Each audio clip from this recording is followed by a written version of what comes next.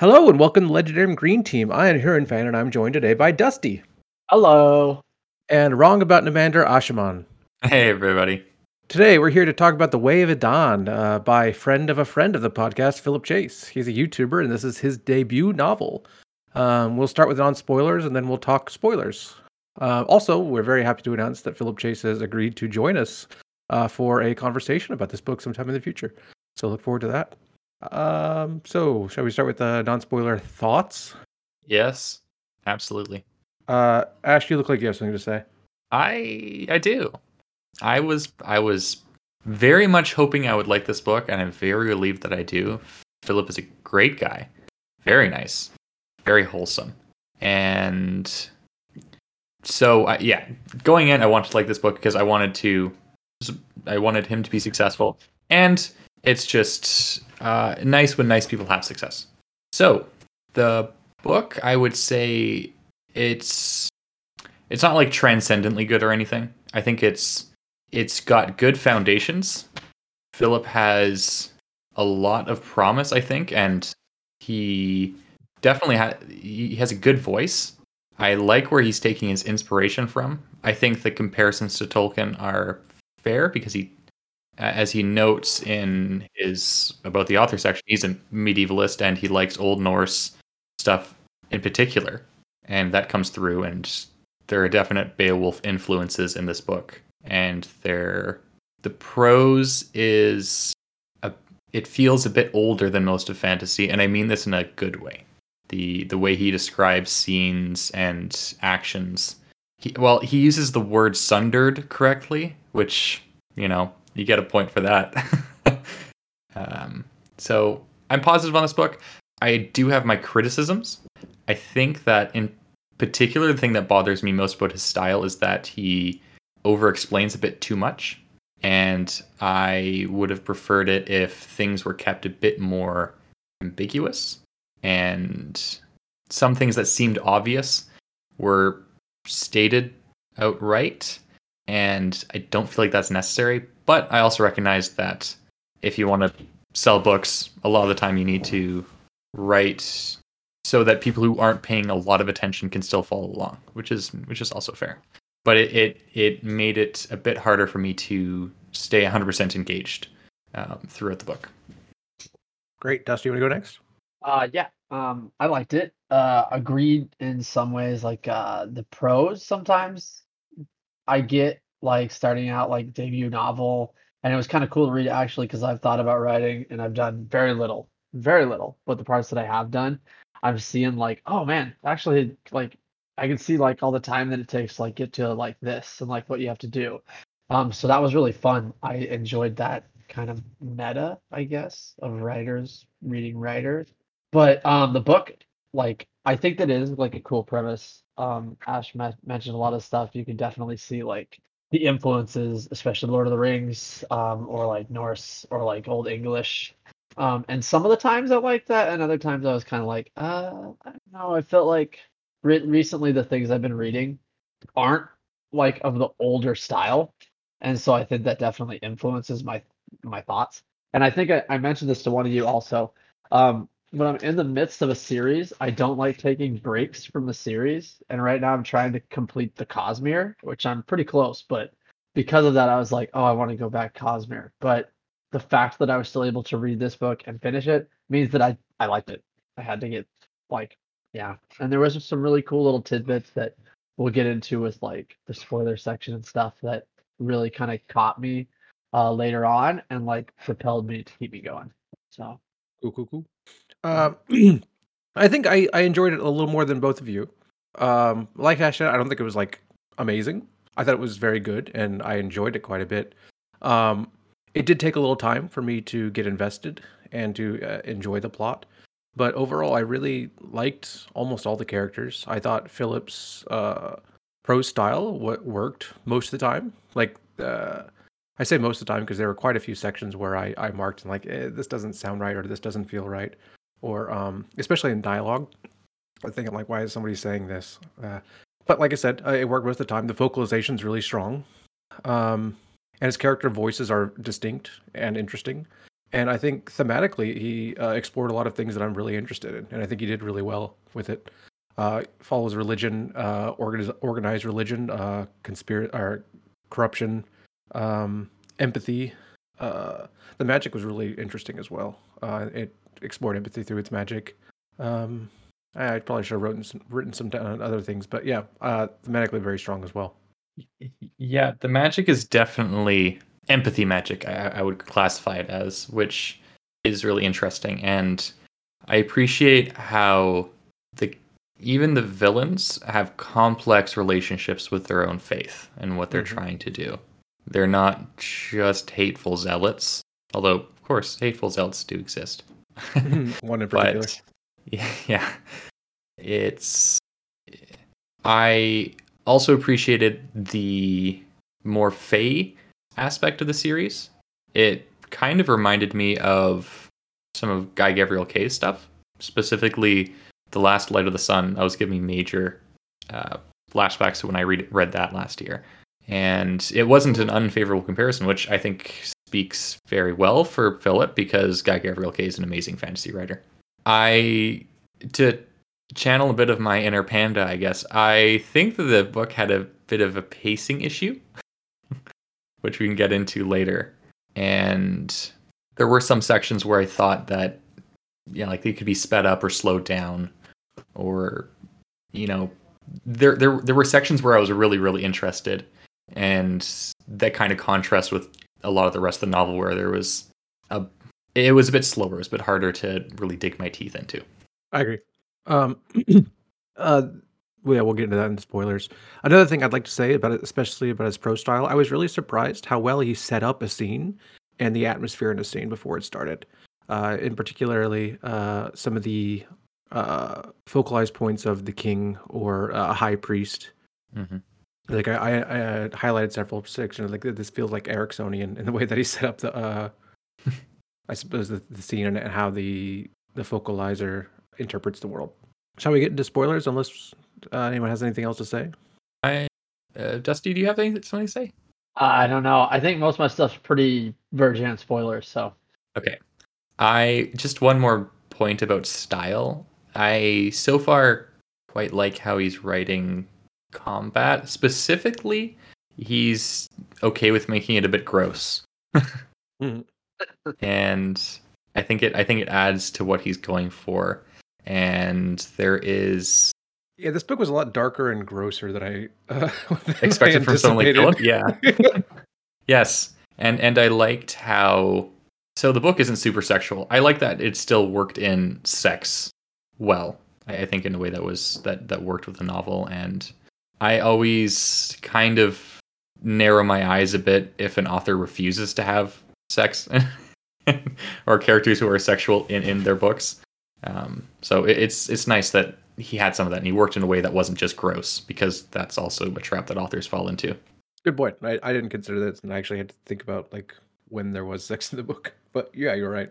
All right, so let's get to spoilers. Spoilers.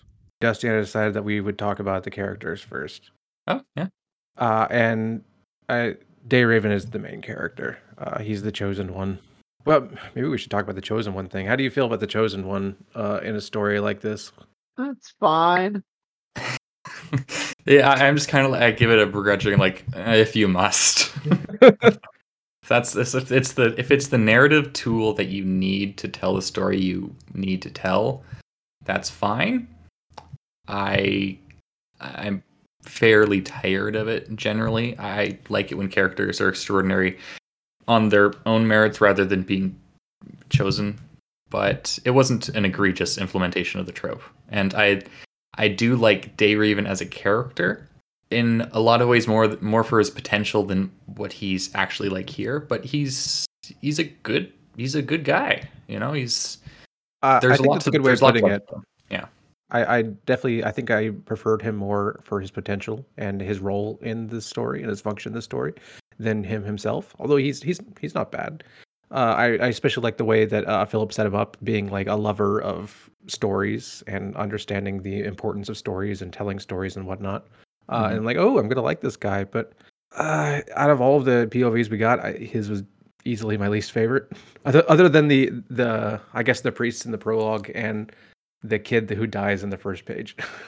I remember Yeah. reading that first page, which I did not really enjoy. I suppose I was thinking, oh, this is just another farm boy turned hero story that's actually not all that common in fantasy, but people seem to talk about it anyway. It And feels then, like it's common. and then he dies, and I was like, oh, okay, I could get behind this.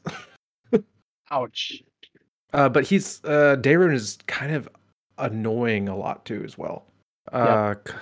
Because he's really, really, really, really loyal, and he will make decisions that I feel are destined by fate, even if they're a little too loyal and irritating in that fact. Because like he's like, oh, I met these dwarves, Uh, Duiargs, I don't know. and I'm gonna swear that I'll protect you, even though I have this other thing to do, or I'm gonna swear to do this, even though I have this other thing to do. Didn't he do that twice or three times in the story, where he said I would do He something? did it a lot. Yeah. Yeah. It was I actually thought that was the most interesting thing about his character, as in terms of the actions that he did, because he's doing these things he knows that they're going to cost him, but he's deciding, okay, this is the hill that I'm willing to die on. I'm not going to sacrifice my character in this sort of way, and it's neat when characters have flaws like that. Well, arguable if it's even a flaw, really, but Yeah, because it kind of turned. He almost dies at the end, but I suppose that's yeah. like I have a feeling that everything he does, like I said, is just kind of fated to happen, if that makes sense. For example, like when he meets the two dwarves, what are their names? So we are getting into spoilers now. I thought we are. Yeah. Yeah. Okay. I did this the Okay. spoiler thing.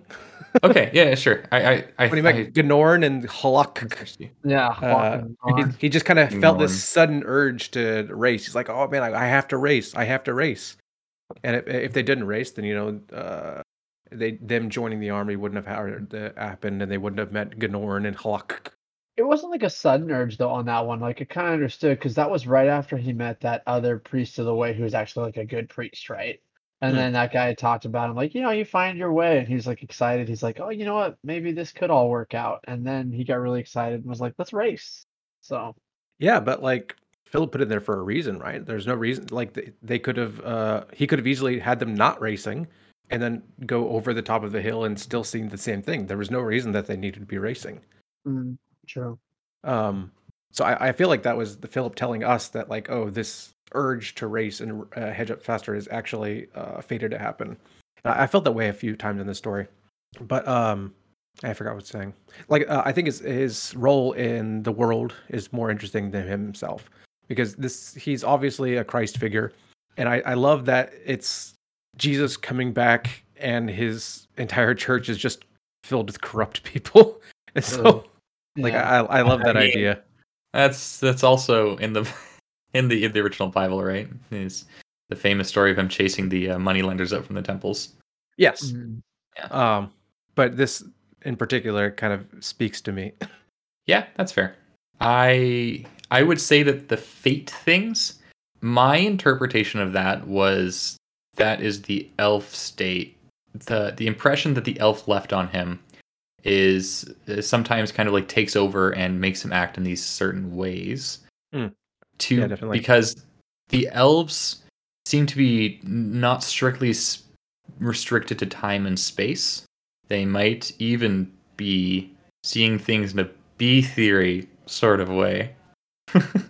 and and so it's possible that the elves just like live in a way they know everything that's going to happen. They know their roles they're going to play out, and Dayrun has been imprinted with an impression of this, and that's what causes him to act in these ways that make it seem like it's fate. I like that idea. Do you think maybe the elves are playing like a god role and making him do things? Because he often seems like he has to fight away this elf state, he calls it. I would say that the elf state is like a state partially of radical empathy, and I love the way those parts are written too.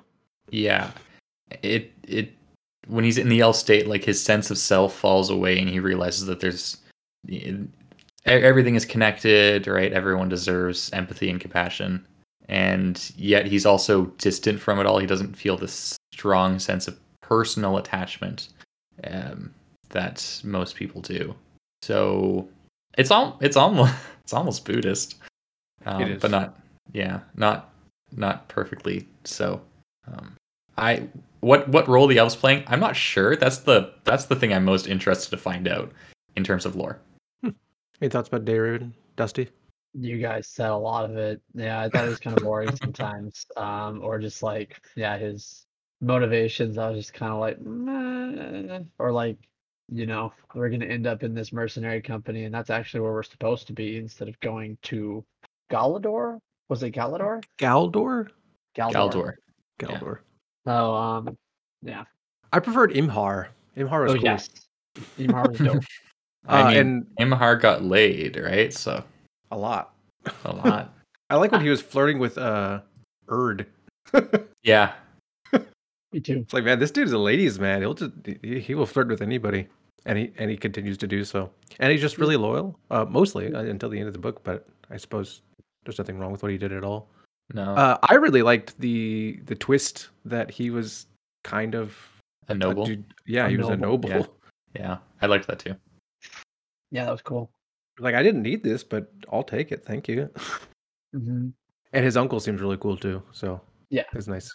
And yeah, he's got interesting character because he is obviously a very sexual guy, which when you learn about his backstory, that he watched his father get killed in front of him, then watched his mother get raped and killed in front of him, and then watched his sister get raped. That's interesting. That's interesting that he acts the way he does. Yeah. It's not wrong.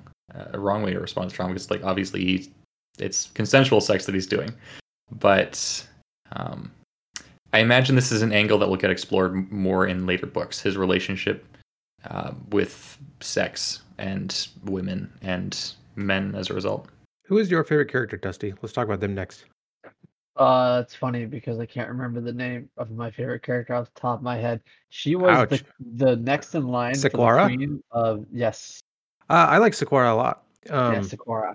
Her first POV. It was really early in the book too. It was like, oh, no more Day Raven. Okay, and I was like, oh, we're gonna follow her for a while. And I was kind of disappointed when we didn't. But Yeah, you see how like 100 pages of not her. yeah, her first POV is really cool, and how she has to.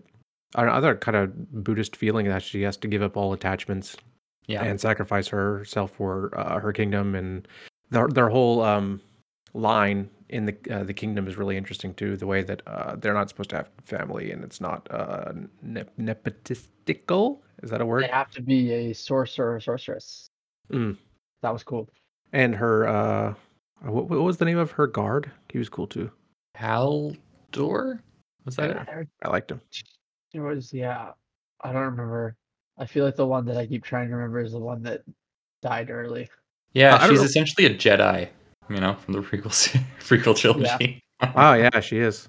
That's a good way Yeah. of putting it. But yeah, I enjoyed Sequara. I don't have much to say about her. She kind of felt like well, I suppose Erd is more of the Gandalf character, right? Yes. I think there were Yes. literal lines that Erd said in the book that came from Gandalf. Maybe I could Oh. find them. Maybe. I wouldn't Wait, be surprised at all. If she's like the Gandalf character, does that make the Queen of Astrolod like the Saruman character? Only if she turns out to be evil. I highly doubt that she will. She seems very Maybe she'll turn out to be calculated the and- Radagast character. Ooh. Did you enjoy the Mother Maiden Crone meeting, Ash? I always love it when the three faces of Eve show up in a story. I had to add that point, but Ash is gonna like this. Here it is. Erd is my favorite character. Erd. There's a glimmer Yeah. of hope she smelled at Faldira and Sequara. It was under my nose for the longest time, but I was foolish enough not to see it. Perhaps I was afraid. Well, I could not have known what would happen. Only now I fear my heart is almost lost to us. That's So very Gandalf. yep. It's like, oh, I found the ring, and it's a hobbit, and I missed it. It was under my nose. Oops. Yeah, someone said earlier that this is Beowulf, and it's very, very, very much felt like a Beowulf inspired story, which is cool with me because I don't think I've read Yeah. many like that. Yeah, to me it was most noticeable when they're talking about their swords. and magic swords in fantasy are obviously a big thing, but the way it's treated here feels a lot older than it it normally does. There are a lot of And cool monsters in the story too. yeah, I really yeah. enjoyed the sections the monsters attacking and them collecting the monsters, and it was very visceral. This is where I have to mention that I think I've done this on a different podcast. Sometimes I give descriptions to something that I didn't really read the description carefully. So the pukas, how did you guys say them? The I said them pukas because that's similar to a word in Spanish that I know is very offensive. okay, that's nice. I But think I said in puckas or something. we all said something different. I kept saying puka just because I thought it Puka. was fun. But I like imagine all of them looking like a green version of Randall from Monsters Inc. Huh. I like it. Now I'm going to. I just picture them as like coyote type things, even though Makes more I don't think sense. they're described as such. But Well, because they yeah, could do weird things where they're very agile and could like get yeah. up to your head really easily. So Actually, what they remind me most of, because I saw Avatar again fairly recently, is the little black creatures that look like coyotes but are kind of like slick and oily looking. That's what I thought of when I thought I saw the pukas. Okay. I don't remember that. Avatar? Avatar. Hey, it's a good movie. I still Avatar haven't 2, seen also it. a good movie.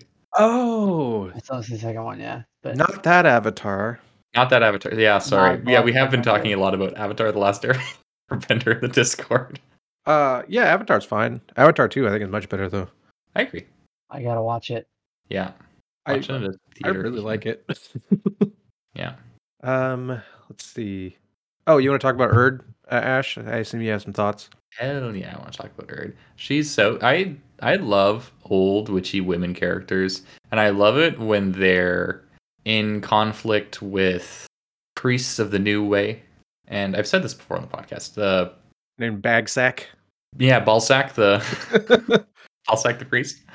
I I can't believe that wasn't intentional by Philip Chase, but I mean, apparently wasn't. I think everybody thinks of Ballsack when they see Bagsack. So Dusty, did you think Balsac? Oh yeah, absolutely. Yeah, it's just like every time I saw it, it wasn't even intentional. It's just like, oh, Balsac, and he acted like a Balsac too, so it worked.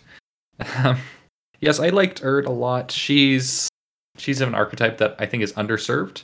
Old wise men get their fair share in fantasy. Old wise women not quite as much, although I think it's getting better now.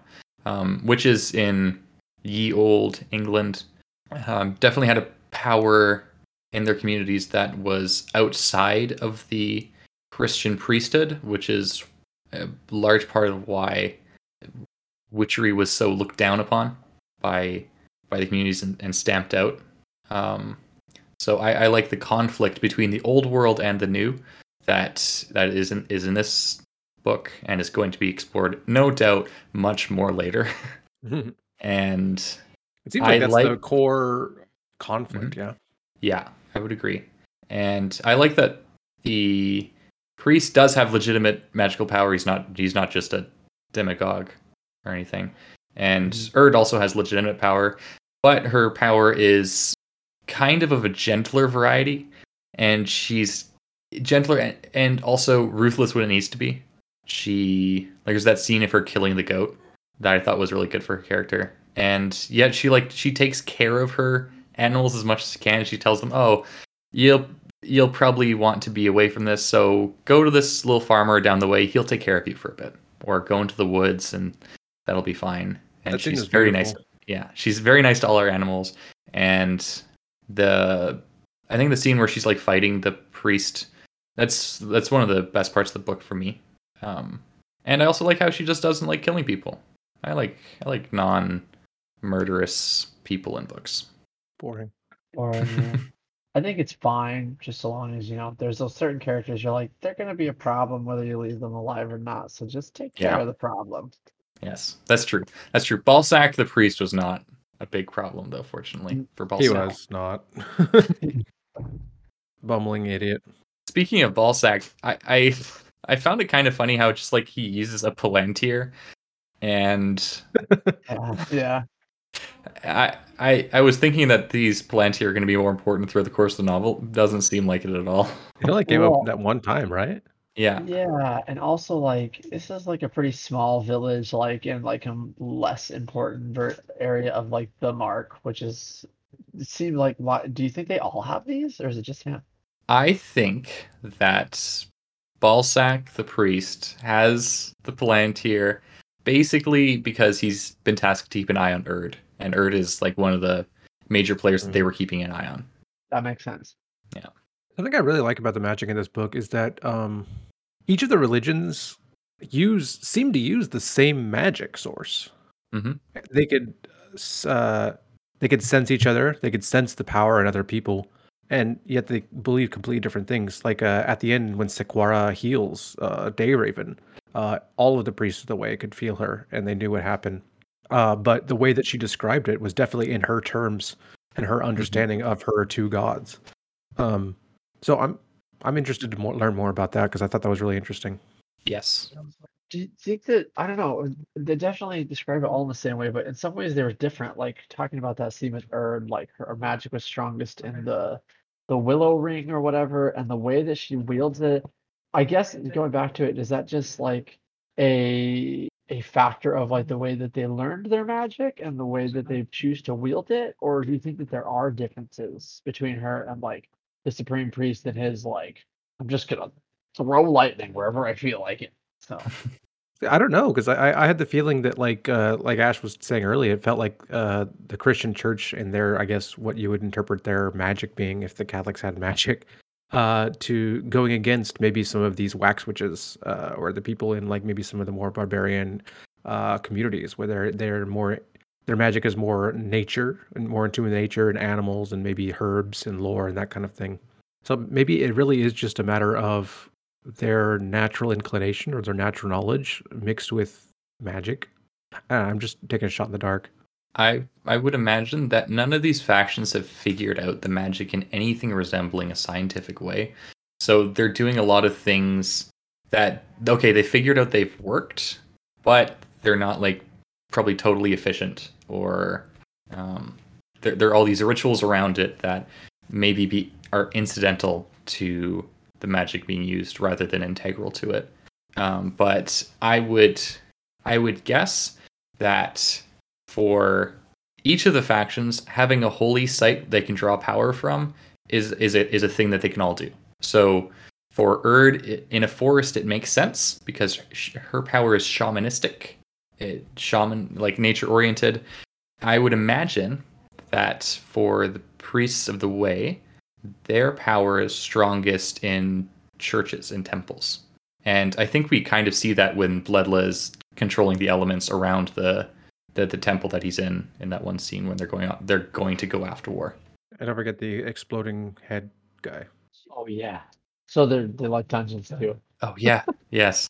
I don't think that's a place of that's a place of power, but maybe I could be wrong.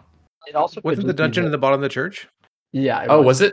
Oh, okay. Oh, so maybe Yeah. then. Yeah.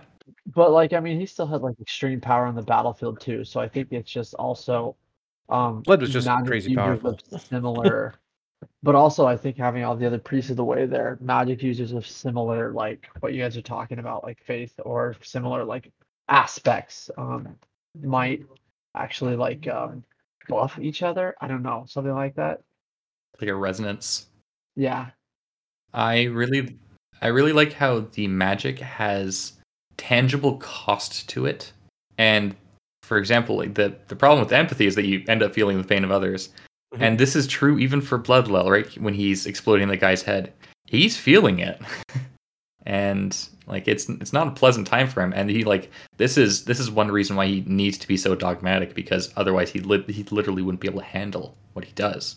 And Bloodless a really Mhm. interesting character that He is, when yeah. he was first introduced, I'm just like, yeah, this guy's the worst. Like he's Oh just yeah, it's like another evil Pope guy, and he oh is an evil boring. Pope guy, but God, that he's scene at the end where like there's two scenes that are really interesting. Like when he's doing like self-flagellating with a cat of yeah, nine tails, and like you could see like the faith that he actually has and like how important this is to him and how he really truly believes that he's right. But then when he gets that time of doubt in front of Joramun, I hmm was just like, oh man, this is going to be really cool because I can't wait to see what happens there.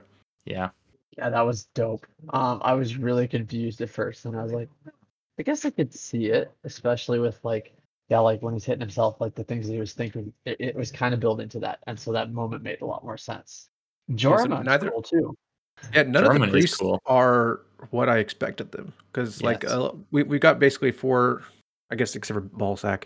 Ballsack's not that interesting, but Jorman, when his introductory chapter was my favorite for most of the book. Yes. It was just it was awesome, and I was like, oh, I want to read more of this. And then we Yeah. have Adon. What's the other priest's name? Oh, was it Oh. Adon? The old guy.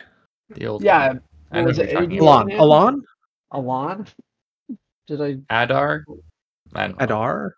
Adar Whatever. sounds That more guy's cool. like He's the guy that gave the song of beginning to Sequara. He's the guy Um, that's definitely gay. I'm pretty sure he's gay, and I think he was gay with Galdor. Wasn't Joroman the one who gave it to Saguara? No, it was definitely I thought it the was old guy Jorahman too. because they described him as an old guy first of all, and no, And then I'm Jorahman also reasonably sure later, it's the old guy. yeah, because Is you find out isn't later. Joroman? Mm-hmm. Oh, he's the one that he's like he wants this to go through, like he wants to conquer the world and then conquer Bloodlust. Yeah. How I interpreted it is because at the end he says, "Oh, we could have learned much from each other," and that's Joroman's thing, right? He's all about learning as much as he can from as many people as he can. I interpreted it as okay, Joroman is still like he's still kind of old, and he's setting up opposition for Bloodla that he knows that Bloodla will be able to beat, but will weaken him so that he can take over later. Yeah, I think that I think just that the way was that more like. Go ahead. Sorry. oh no, actually you should go first because mine's gonna segue into like Okay. guessing what I could think happen. I think him saying, "Oh, I think we could have learned from each other," was not uh, a want for more knowledge. I think it was a lament for what could have happened, It could which be is not a Jordan thing.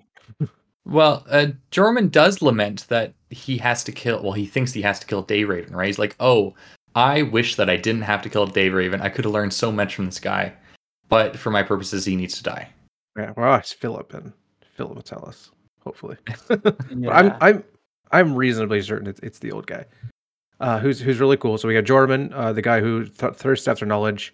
That seems to be his main. I mean, he's a bit of a hedonist, but hedonist isn't the right word either. He thirsts after knowledge first and foremost, and he's not really very zealous, although he used to be. He lost his faith, so maybe there's an arc there. Balda, who's incredibly powerful, and like I just Bloodla? described, Bloodla, yeah, I like Balda. Yeah, that's and fun too. I described already how I think he's really cool. And who is the other one? Who's the one like the high The priest? sadistic torture guy. Maybe it was only three. No, I think there- there's only 3 of the major priests that weren't complete. we didn't get POVs from the Yeah, other and ones. the really nice priest they met in the inn, Yeah, that guy. like because they're running from all these priests who are literally trying to kill them, and then Oh yeah, they go to an inn, they talk to this guy, and he's probably the coolest guy in the book. I think I wanted them to take him on the quest. it's like why couldn't Bags or Ballsack be this guy? well they wouldn't have sent Balsac to watch over Erd. This guy and Erd would have had no conflict. Yeah. Yeah. That's why going back to what I was talking about though, like Joramun, I think that we're talking about the magic and like the aspects of it and where it comes from. I think that he's gonna be big in like revealing things in later books. Like he'll discover things from his research or something, and like use that against like Bledla. So I think that that's kind of how that will play out for like the reader's understanding of how the magic system works. At least that's my guess. Yeah. I hope he rediscovers his faith, and realize that like yeah, even though all of these old records and they're mostly BS or they're not actually what they say they are, but he finds the truth hidden there, and he's not so dogmatic or not so what's the right word? He's not really too worried about the details or what was true or what was not true in a historical sense, but that the faith there was actually the important part. If that makes sense. Maybe it does. I found the conversation he was having with the old priest about like it's essentially hearkening to questions of biblical canon, and there is a lot that people can dive into there. of course. Not for this podcast. Not for this not for this Okay. podcast. And he's just like pointing out like all of these flaws. Yeah, maybe he'll get past them. I think that he does think that he's pious in his own way because he doesn't want to destroy the church. He wants to instead focus it on to be a tool of extreme progress so that they can fix what's wrong with humanity, basically. Yeah, Notably and death. that's what's really cool about it. But it seems like he's doing this regardless of what he believes, if that makes sense. It's not that he has faith; he has a means to power. Like he doesn't actually, This he is doesn't where he believe what the finds church. himself, basically. Yeah, he doesn't Yeah. believe in what the church teaches. He believes in what the church can do, or what he can do with the church. Yeah. He's very consequentialist. And that conversation was fantastic too, because we're getting his inner thoughts, and what he's saying and what he's thinking are very different, obviously, because Yep. he's trying to so subtly change the conversation with I'm going to call him Alan, I'm gonna look at his Iran, name. maybe Iran, and then we get the POV afterwards, and Iran isn't buying most of it anyway, although he did give him a few things to trip over, He did. He guessed the perfect things. like Iran's Yeah. for Galdor. It's yeah. Yeah, I don't was it trying to be mysterious? I feel like it's basically just telling us, okay, he's gay and it's Galdor that he's gay for. I think that's probably what it was. Yeah, probably. Well, there was something else too, though. Do you think that was the thing that was like the terrible secret? I thought that there was like two things. I think that I was think the terrible secret is that he had gay sex with Galdor. I thought it's so funny because it's like, I mean, I understand at the time, like that's the terrible secret, but I expected like murder or something. No, I think that's just it. I mean, for a lot of people, murder is definitely the lesser sin. Yeah.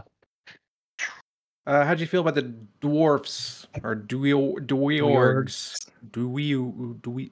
Then be They dwarves. were They're fine. I appreciate how they're clearly not Tolkien dwarves. They are dwarves from they're Norse dwarves, they and feel like more like Discworld dwarves.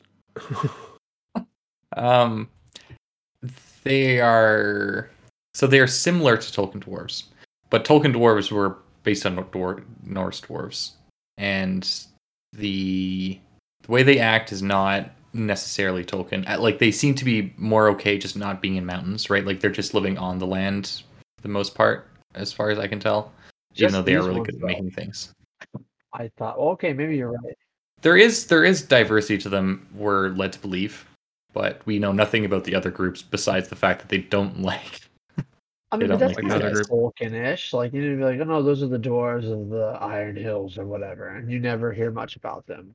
Gold, gold, gold, gold, gold, gold, gold, gold. And Scottish. Mhm. Although to be fair, Tolkien, that's not Tolkien. That is for some reason everybody's interpretation of dwarves after Tolkien. Well, that's where most of the mining in the UK happens, right? In the mountains, Yeah, maybe. up north. Oh, I suppose that's how it turned to that, maybe. I think maybe. I don't Whatever. know. What I like about the dwarves and what Arna. It's Arna. Arna. I'll try to remember that. What I like about the dwarves, and I like about almost all the stories, is how important history and the events of history are on like nearly all of the events in the entire book. So you beat me to it. Yes. And so that happened. Like the dwarves are fine. I like Gnorn and Halak. I like just Norn. fine. I don't think Halak has any character to him, really. But as soon as they showed us what the funeral ritual was, like, okay, one of these guys are going to die, and the other one's going to be hanging out with Dayraven for the rest of the series. Was it I knew that was happening. Norn that's hanging out with him the rest of the series? Yeah. Yeah. I'm pretty sure. Yeah. Fuck. Okay. Pluck died. What was I mean? Oh, it's killing me. But the story that he told though, like he was like, it wasn't that they broke out of what's the name of that country where Galdor is king of? I don't remember. because the original myth was that they broke out and then created Torland or whatever. Mm. But like then the dwarf told him that it was actually what was it? Was it that they were running from the people that come from the wildlands or whatever? And so I can't even remember all the details, but I was like, oh, that's so cool. Mess with their creation myths kind of thing. So I don't remember the details either. I was just thinking, and bingo players take a shot. Hey, Rome. Rome? Well, because they're part of the conception here is okay. There were these people that had settled in land and they make really big structures and really impressive structures. And then the people came in for like, oh, they must have been giants who made these, because how else are you gonna stack stones that high, something like that? And I thought you yeah, were gonna make a point about Aeneas and maybe finding Rome and oh, oh, well, I wouldn't call any of these civilizations here Roman at all. Like the ones that exist in the world currently. The ones that previously existed seem to be more Roman to me, or Roman inspired, just in the sense that okay, there was this, like the fall of Rome was such a big concept in the Western conception of itself, and migrating tribes was a huge part of that because everyone was migrating everywhere and taking over new lands and killing the people that lived there and like I big said earlier, stuff. history and especially stories have a very important feeling to this book Mhm. and to the entire world. And people listen to stories, and story makers and bards are actually called shapers, Yeah, Yeah. which I think is a fantastic name. I like it Yep. a lot. It's like it goes into like what myths are and what myths actually do, and they kind of shape how we feel and how we look at the world. And Mhm. yeah, I like that part. I also liked how one of the primary vehicles for telling stories is songs, Mm. Some of the songs which were not bad. Yeah. yeah, Yeah. yeah. Again, this calls back to like it's similar to Tolkien, but obviously Tolkien was drawing on the existing tradition for these, and I think that song is uh, something that is grossly underused in fantasy, and I would be overjoyed if for one of the battle scenes at least like he's talking about how people are singing, because battle chants are really cool, and that's what I want to see in a Hollywood fantasy adaptation more than anything else. A fantasy battle where they are singing and not just shouting at each other. But Oh, I want are a you fantasy going battle. Go ahead. I was gonna say, are you going to read that chant if it's in the chant of the languages he has in the book? I skipped over all of those. Oh, me too. I'd see Um, like a whole yeah, paragraph I and was then talking to skip Philip about forward. those. I'm like, why? yeah. And I would be curious as to if he has like a strong sense of the language, or if he's just kind of this is some Norse sounding words.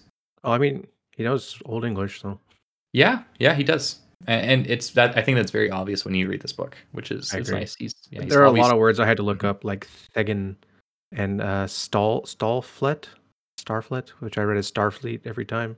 I did too. Yeah. uh, damn, what was I thinking about? Son of a Something bitch. about an epic fantasy battle. Right. I want to read a book where there's no epic fantasy battle, but instead there is a tapestry that people talk about afterwards about the battle. Mm. Isn't I that like. just what Carcanis? I could. Yeah, you might have your wish with that one. Um, I I like that.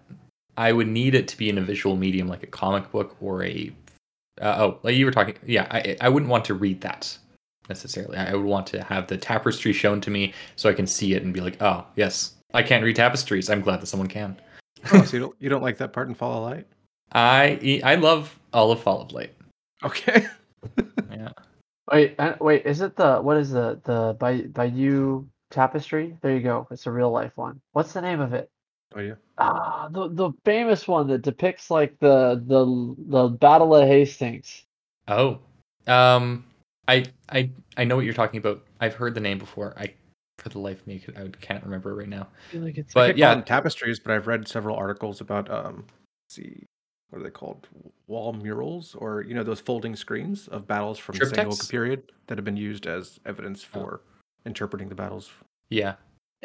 I'm butchering it because it's Bayeux tapestry. So I just say the Bayou because it's like, yeah, But there's an X, which you gotta say X.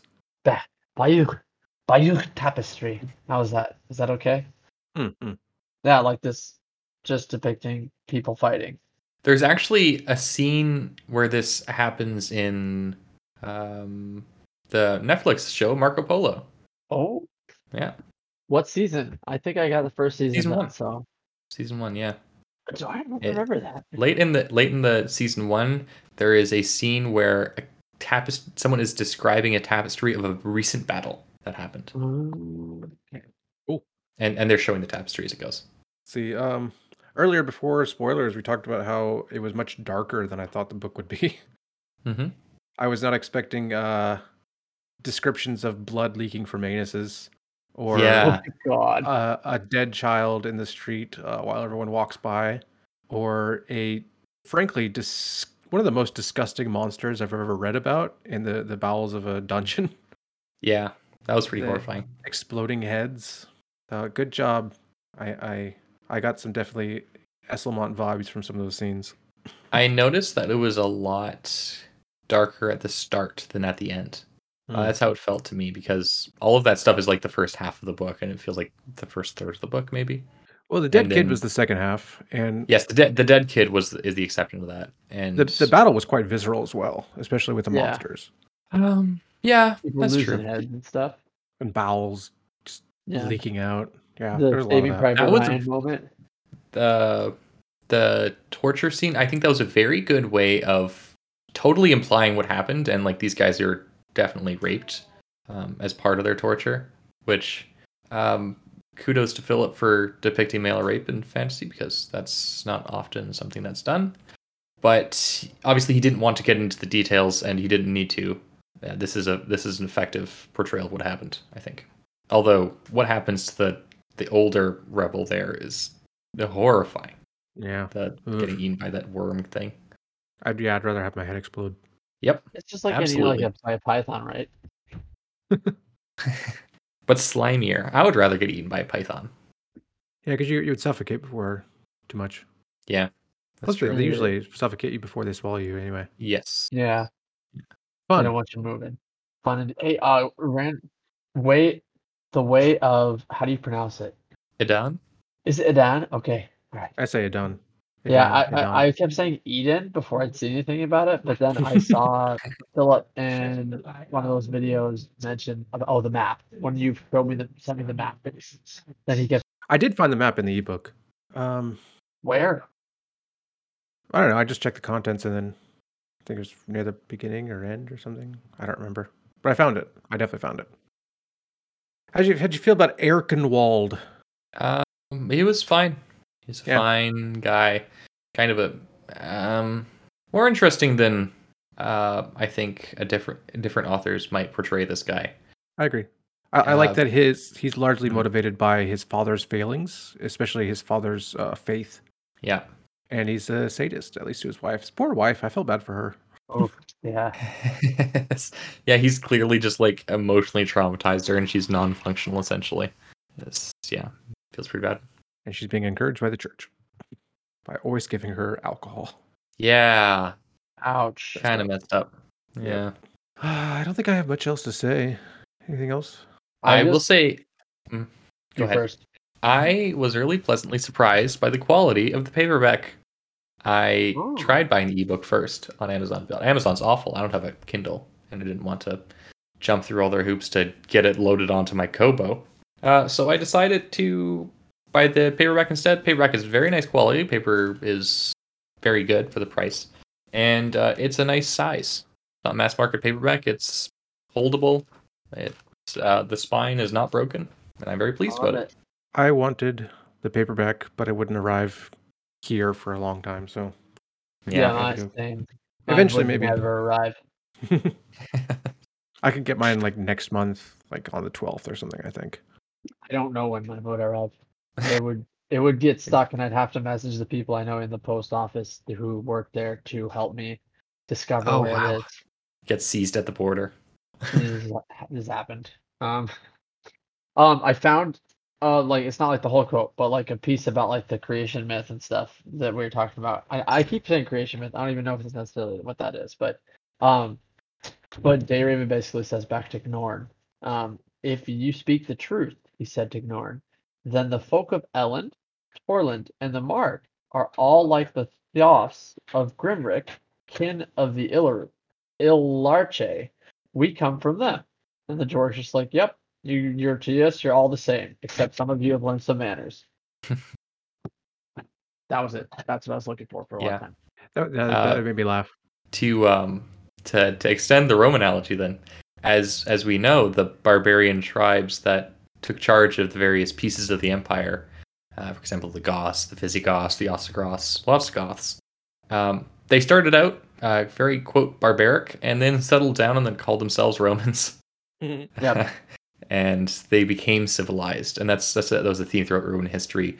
The barbarians coming in and getting assimilated and becoming Roman, and the question of what it means to be Roman is hotly debated. But you had all these wild people settling down, basically, and then not associating themselves with the wild men anymore, which seems like it's what happened here. Yep. A character that didn't really make much sense to me is the captain of the mercenary company. I don't understand why he goes with them at the end. They needed more. I have a feeling diversity. his culture has a life debt kind of concept. Hmm. I Maybe. agree. I'm interested to see where his story goes, especially it's got that legless Gimli feel.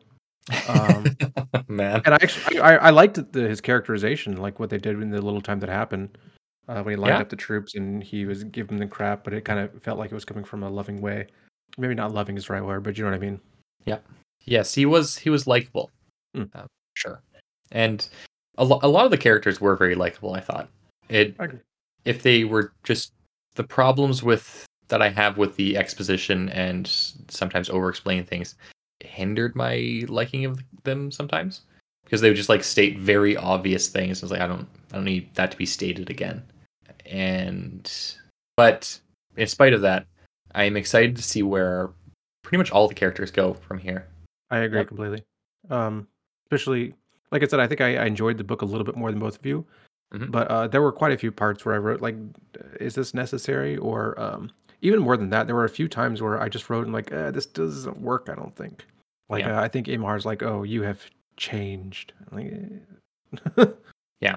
Yeah. But I agree. overall, like I said, I think the style is really strong, and I think it Mhm. works, and I think his vocalization is really strong as well.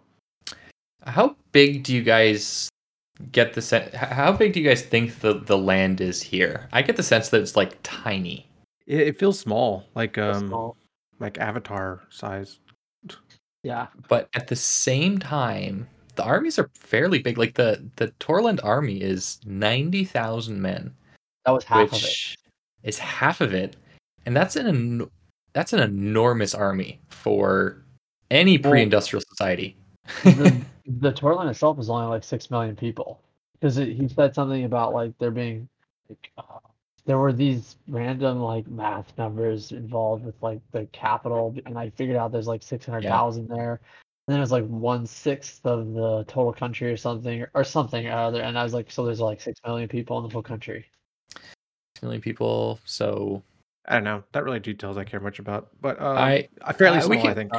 I'll probably ask him about how he calculated the army sizes and stuff. If he was Mhm. drawing from anything there. Maybe the It's size of the possible he has United a States. huh? Size of the United States? I think it's much smaller because things happen very quickly, Yeah. right? Like Caergillion, like it's captured over the course of what looks like a couple days. Uh-huh. Like the entire process, which is kind of really fast.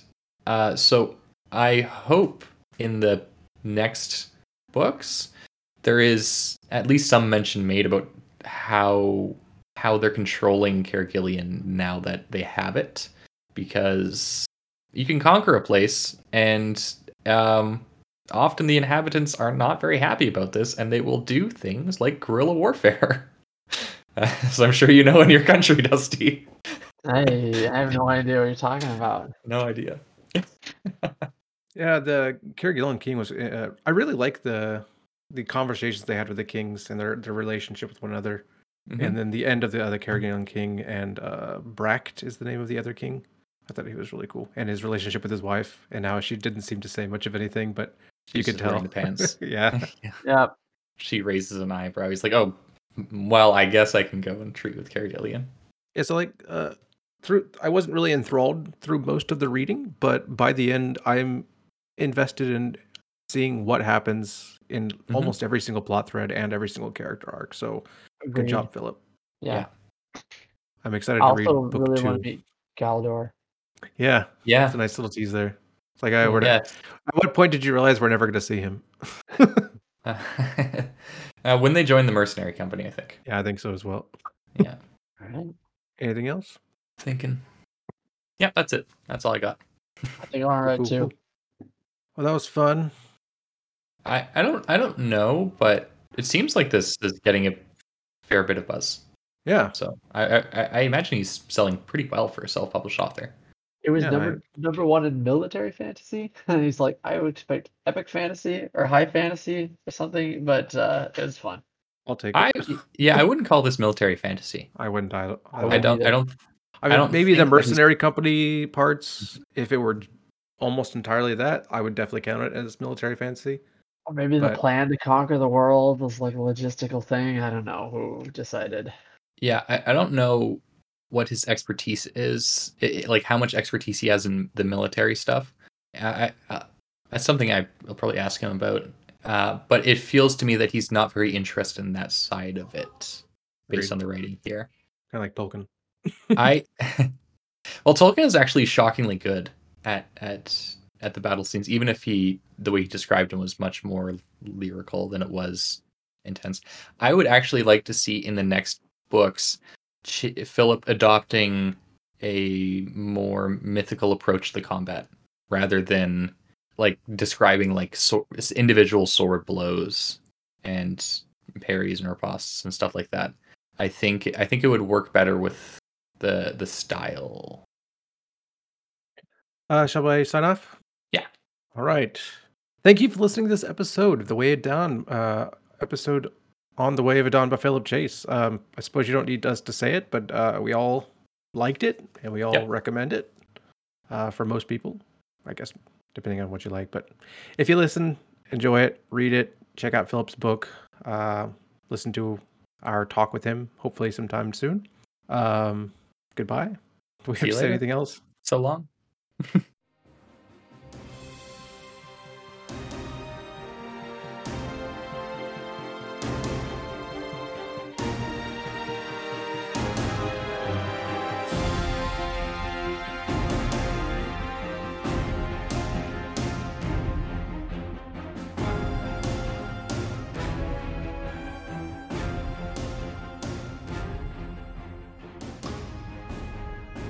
Music is Galactic Damages by Jingle Punks.